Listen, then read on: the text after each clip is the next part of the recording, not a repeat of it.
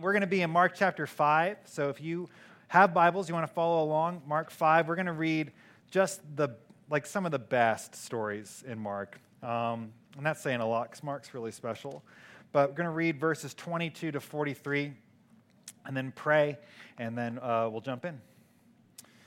Oh, I don't think I've introduced myself. My name is Matthew, and I'm one of the pastors here.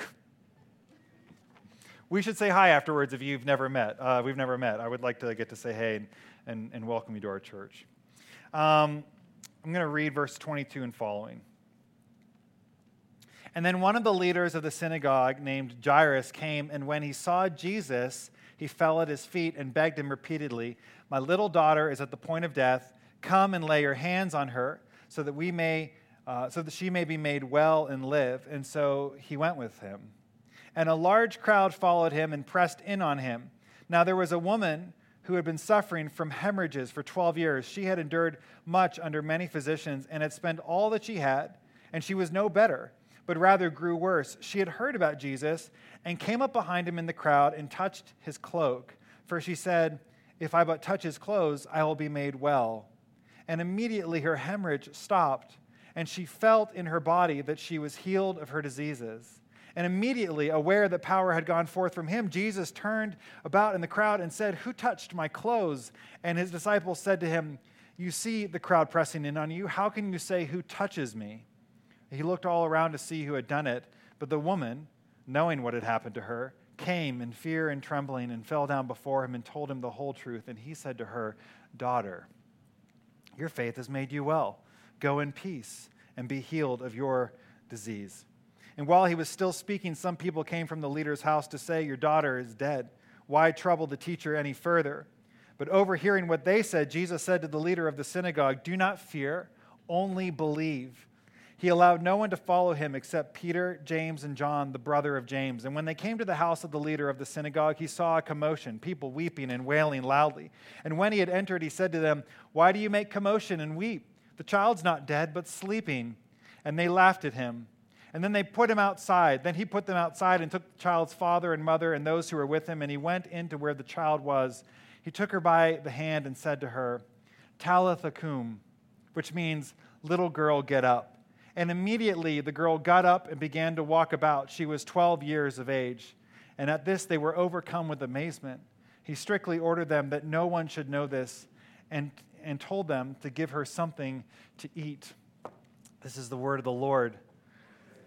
Thanks be to God. Jesus, we thank you for this beautiful story. We thank you, Father, that you show us a way to live our life through the life of Jesus that is so strikingly different and slower and unhurried and present. And we just pray that we would have open ears to hear today. And God, we want to pray for those who are digging through rubble right now in Miami, looking to find whatever remaining living bodies there are under the collapsed condominium. We ask, Father, for strong hands and for you to point them in the right directions. We pray for the thousands of people that are waiting to hear news of their family. We pray for your peace. And we pray for all those in the world right now, God, who are in similar situations, wrapped around the axis of fear, confusion, anxiety. God, we pray for those in this room right now who are wrapped around the axle of fear and confusion and anxiety. We pray that today we would see in Jesus a way to move through those things. Lord, in a way that would be life-giving. So we give you this time. We give you our hearts in Jesus' name. Amen.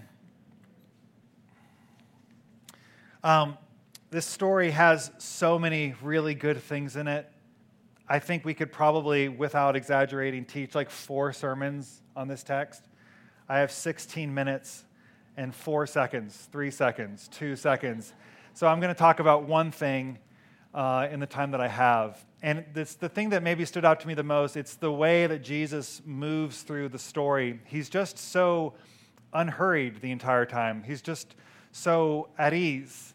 And I find it to be remarkable because he is in the midst of something that is very chaotic and hurried and harried.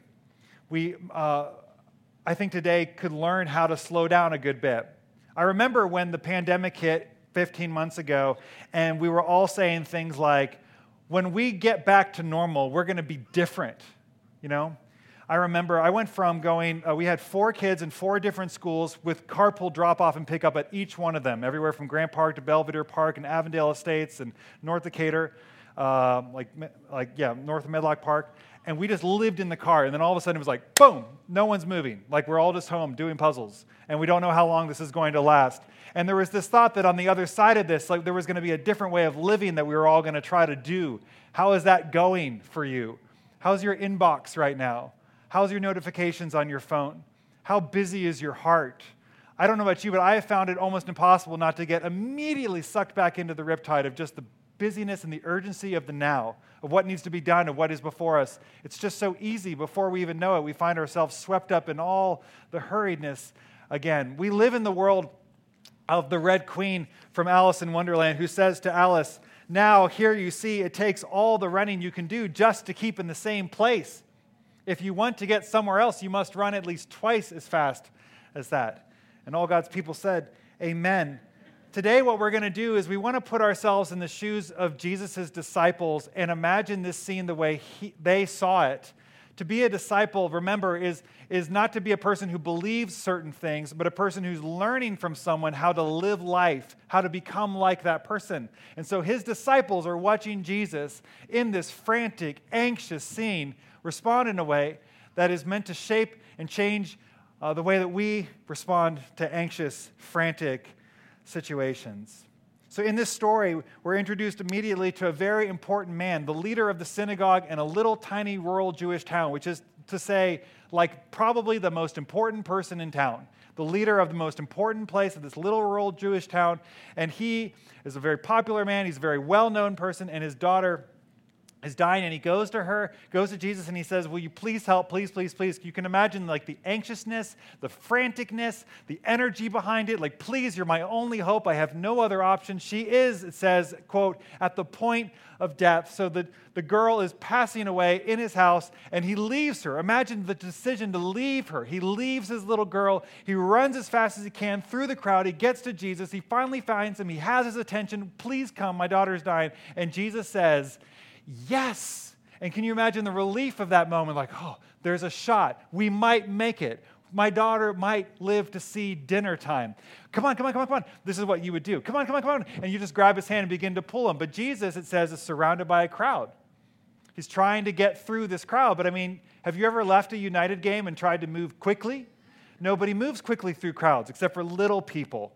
Everyone else is just sort of stuck. You're moving at a very slow pace. You can't hurry things up no matter how hard you try. And you can just, if you just enter with your imagination, imagine what's going on in Jairus' heart in this moment.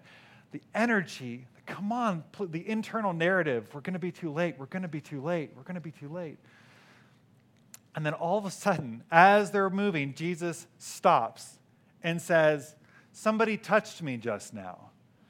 Puts the brakes on, slams the whole thing to a halt, makes everyone stop what they're doing, and begins to have a question how in the crowd of a United game getting out, someone touched his clothes.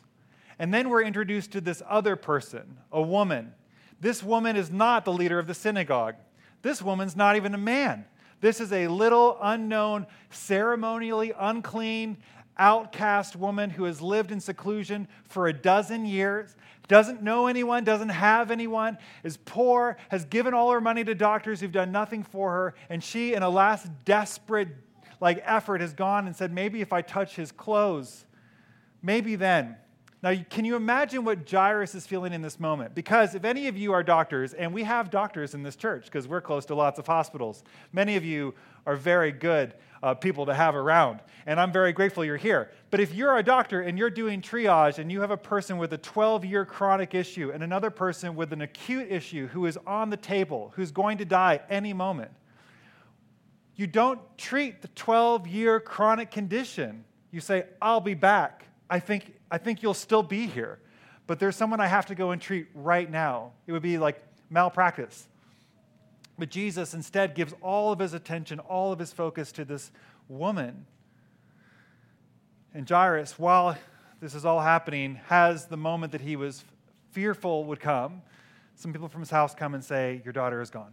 She didn't make it. And you can feel it, right? Just feel it in, I didn't do it. And I wasn't even there.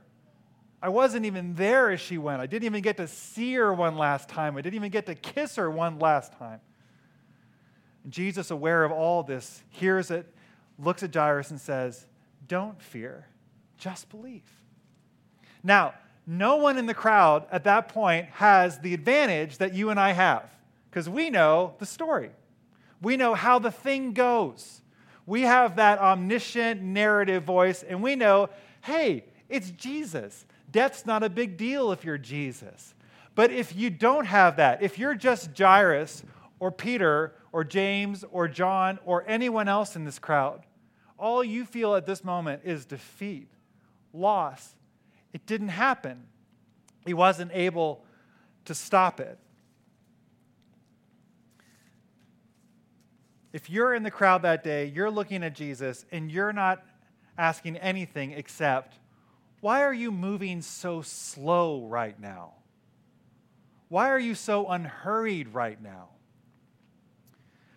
There was a Chinese pastor, one of the great Chinese pastors from the last century, a guy named Wang Mingdao. He was a persecuted man, spent time in prison under communist China regime. He was well-respected and well-loved and had many apprentices. And one day, one of his young apprentices was talking with Mingdao, and Mingdao supposedly said to him, young man, how do you walk with the Lord? And this man began to do what you would want to do if you're trying to impress a very powerful person or a very well-respected person. He begins to list off his disciplines. He talks about how he prays all the time and fasts and reads his Bible and goes to church and is in community and does all these sorts of things. And Mingdao says, wrong answer. To walk with God, you must go at a walking pace. It's generally known and understood that the average human walking pace is about 3 miles an hour. 3 miles an hour. And this is, I think, interestingly, just to be reminded, Jesus didn't own a car. He didn't have a bike. We only know of one time he was ever even on the back of an animal. Every single time Jesus moved anywhere, he was moving at 3 miles an hour. That was how he moved through the world, at a walking pace. And we use the language of walking with God, but most of us actually mean if we're like lagging behind or running ahead and then trying to pull him to catch up. But Jesus invites us in this text, I think, to just be like, to just move at 3 miles an hour. In Matthew 11:29, there's that great verse, probably most of you are familiar with it, where Jesus is like, take my yoke upon you and learn from me, for I'm gentle and lowly of heart. Eugene Peterson translates that verse in the Message this way. He says, walk with me and work with me. Watch how I do it. Learn the unforced rhythms of grace. To be a disciple is to be someone who's learning from Jesus how to move in an unhurried, non-anxious way through the world, even through chaos, even through anxiousness, even through hurry. What are you hurried over right now in your life? Like, what's stirring the anxiety in you right now? What isn't happening fast enough for you in your life? Finding the right person, getting married, getting pregnant, finishing a program, getting the promotion, getting the house. What is the thing that you're stuck behind that keeps you awake, that wakes you up? I had the gift this week of getting to go to the beach for a week with my family, and we were right along the beach. But you know, like at low tide, when you leave the boardwalk, and then the ocean is like a mile. You know, it's not, but it feels like it is. And you're walking across hot sand, and if you're a dad, you're carrying about 70 pounds of gear, and then you're dragging behind you little kids who are holding boogie boards who are being blown over because of the wind. And I tend to, in those moments, just try to put my head down and just power through it. But my 6-year-old, Asher, was not having that. He's an Enneagram 8. We've decided And he's made it his life's mission to challenge every line we ever draw or to challenge everything ever, forever and ever. And so Asher is kind of behind me, screaming at me, and I'm trying to push through just to get to the beach, just to get to the sun, get to the place, get to relaxation. And I realize, like, in a moment, I'm not being a very good parent right now. Like, I'm not being a very good person right now. My kid's being blown away, and I'm just sort of like plowing through. And like, what if it was possible in a moment like that God is saying, there's a way for you to see this moment as a grace that's trying to slow you down. Because you're always thinking about how to get to where you want to be because that's where you are. And your mind is there, your heart is there, your emotions are there. But I have you right here, right now, trudging across the sand at 6-year-old pace. That's actually how I want you moving right now. Can you imagine that maybe the things slowing you down right now are actually graces, ways that God is intentionally pushing you back? We just sang together, you come at the right time, never behind. And how many of us really believe that? Because so much of our life is like, but you're late so much. Jesus is inviting you and me to be slower, to be unhurried. One of Dallas Willard's students asked him a question once, and if you are new here, you will hear that name a lot because we love Dallas a lot. We have his books for sale. Dallas is amazing. But they asked him, Dallas, if you could describe Jesus in one word, what would you say? And he did not say compassionate, gentle, forgiving, graceful, king, Lord, lion. He didn't do any of that. Lamb. He said, he thought about it for a while because that's how Dallas responded to every question. And then he just said, relaxed. Jesus was relaxed. He just wasn't ever frantic. He just never was rushed. How did Jesus do that? You see, the way that I tend to think is like if I'm busy, if I'm moving fast, if I'm hurried, it means I'm busy, and if I'm busy, that must mean I'm important. Because if I'm busy, it means I have demands on my time. If I'm busy, it means that like there's a lot of important stuff that I have to juggle. And so that's a sort of internal narrative. I don't say that part out loud. I don't say, gotta go, super busy, very important. But I just tend to think it myself, like it's inside my heart, like I'm so busy, I'm so important. Was Jesus important? Thank you. Some of you are nodding like, is that a trick question? No, it's not a trick question. Was Jesus important? Yes, he's very important. Maybe the most important person to ever live. Maybe. It's up for debate, but I don't think it is. Most important person to ever live. Was Jesus busy? Yes, he was insanely busy. If Jesus was alive today, do you know what his inbox would look like? Every morning he'd wake up, 1,000 new messages. His phone going off all the time. Everyone clamoring for him constantly. Jesus was being pulled out in all directions. He had to sneak away and find quiet places because people always wanted to be near him. Was Jesus a busy, important person? Yes. How do you move through a busy, important life slowly? Well, I think Jesus is doing one thing here that's important for us to notice. He is differentiated in this moment. And that's language that we got from our friend, I can't think of his name right now, failure of nerve guy. But he reminds us that what differentiation is not detachment. It's not that I don't care about you. I'm attached to you, but I also am in my own space, which means that your anxiety is not becoming my anxiety. Like the weather inside of your internal system is not becoming my internal weather. I'm able to be like Jesus, asleep in the boat in the storm. And I can live my life that way. You say, how do you do that? Well, you just know where you end and another person begins. And that's the first step in being able to truly love a person. Because I'm not detached from you. I'm also not dependent on you. So Jairus can be frantic. He can be pulling. He can be begging. He can be saying, this is the most important thing. And that is what every single thing on your phone is telling you right now. This is the most important thing. And you say, no, it's not. I can know what this is, but I'm not controlled. I'm not driven by this. And because Jesus moves through the world in this way, because he knows where he ends and another person begins, because he knows who he is and who he belongs to, he's able to do 4 things that I think the world needs, and I think that we could all stand to grow in. And I'll just put them up one at a time as we close. The first thing, because Jesus moved at a slow pace, he could choose people over productivity. I tend to reverse that. In fact, I tend to think about how to even make people into things that I could be productive in. Like in that sense, like people become tasks. They become boxes that you can check off. Does that make sense to anyone? Like you actually begin to ask strategic questions like, is this strategically important for me to be with this person, to be present with this person right now? Jesus makes a very non-strategic move, and he's just present with Jairus, and then he's just present with the woman. Doesn't mean you don't do strategic planning. Doesn't mean you don't ever make decisions. Doesn't mean no one says no. It does mean, though, that the person in front of me is the person I'm supposed to be with in that moment. Not the person behind them, not the person at the next appointment. I can choose people over productivity if I choose to move slowly through the world.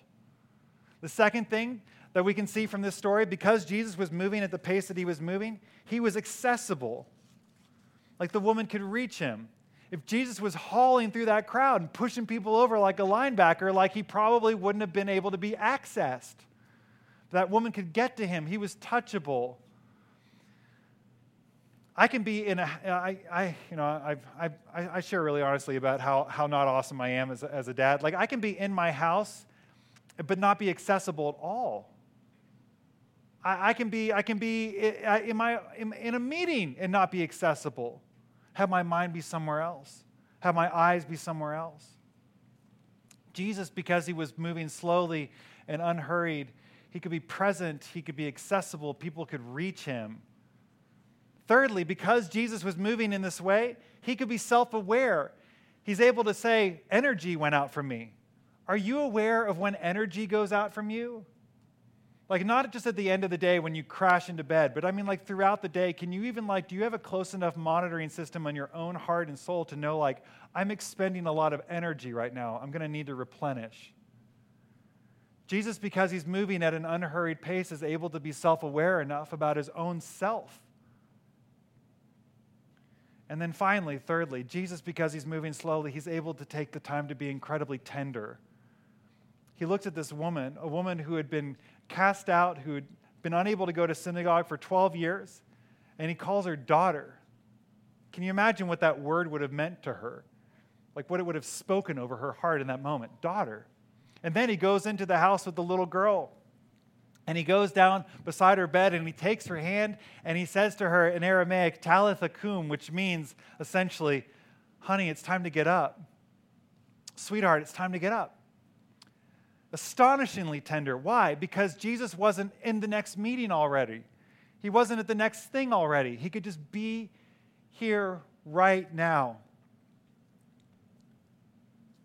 And maybe this story of Jesus and this little girl is meant to be for us a call to a kind of life in which we're just present with the people in front of us and tender towards them and accessible and not always rushing to the next thing and not always too busy to stop. Maybe it's also a reminder that Jesus himself one day will look over your cold, lifeless body and bend down and whisper in your ear, honey, it's time to get up. And that is the person in control of your life right now. That's the person who's in charge of the timing in your life right now. That's the person who is sovereign, who is king, who is Lord over all the things that are happening or are not yet happening or may never happen in your life right now. And if you could just lean into that and relax into that, isn't it possible that maybe some of the anxiousness, some of the hurriedness, some of the harriedness could just begin to wash off? Because my life is in the hands of someone who's moving at the pace that he needs to move to bring all things together so that one day he can whisper, honey, it's time to get up, to each one of us. There's just a settling into unhurried rhythms of grace that God invites you and me into. I know that we're coming out of COVID. I know that a lot of us have already feel like we've lost sense of our schedule already. It's not too late to fall back into what's always been true, and that is that God invites you and me simply to move slow, to Sabbath, to rest, to pray, to nap, to escape, to be present, to tend to our hearts. We become less hurried, and the way of Jesus becomes easier to live. We have a hard time living in the unhurried rhythms of grace with Jesus because we're not unhurried. It takes time to slow down and do the things Jesus calls us to. It takes time to slow down and care about the things that we need to care about. Jesus was unhurried to the end. He took 6 hours to die on a cross. To the end, Jesus' work is unhurried. Even on the cross, he's attentive to the thief. He's present to the thief. He's present to his mother at the base of the cross. He's present to the mourning women in Jerusalem as he walks out. He's present to his own body, his own suffering. He's present to his Father through the Scriptures. And he comes to the very end of a long, gracious, unhurried life and says, "It is finished." And 3 days later, his Father rolls away a stone, leans over his cold body and says, "My boy, it's time to get up." This is the story that we're living in. And all the other stories, all the urgency, all the bang, bang, bang, pay attention, this matters, you don't care about anything if you don't care about this, all of that, all of that fades into the background of a gentle, steady, unhurried, relaxed life in the Spirit, walking with Jesus at 3 miles an hour. Receive the benediction from the Gospel of Matthew. Jesus says to his disciples, "Therefore I tell you, do not worry about your life, what you will eat or what you will drink. Is not life more than food, and the body more than clothing? Look at the birds of the air. They neither sow nor reap nor gather into barns, and yet your heavenly Father feeds them. Are you not of more value than they? And can one of you, by worrying, add a single hour to the span of your life? Why do you worry about your clothing? Consider the lilies of the field, how they grow. They neither toil nor spin, and yet I tell you, even Solomon in all his glory was not clothed like one of these. But if God so clothes the grass of the field, which is alive today and tomorrow thrown into the fire, will he not much more clothe you, O you of little faith? Therefore do not worry, saying, what will we eat or drink? What will we wear? For this is what the nations strive for, and your Father knows what you need. But seek first the kingdom and his righteousness, and all these things will be added to you." So Jesus, we pray that wherever there are seeds and roots of anxiousness and fear and worry and us, panic, hurry, that those things too would submit and come under your good lordship, your good kingdom, and the promise of a good Father. And we ask these things in Christ's name. Amen. Amen. Bless you all. Grace and peace. We'll see you soon. See you next week. Hello, friends. This is Matthew, the lead pastor at Emmanuel Anglican Church in East Atlanta. Thank you so much for listening to our podcast. We are disciples of Jesus who are seeking his kingdom and the flourishing of our neighbors. And if you want to find out more about Emmanuel and what's going on, just hop over to our website. The address is Emmanuel, that's with an I, emmanuelatl.org. Thanks so much. God bless you. Grace and peace.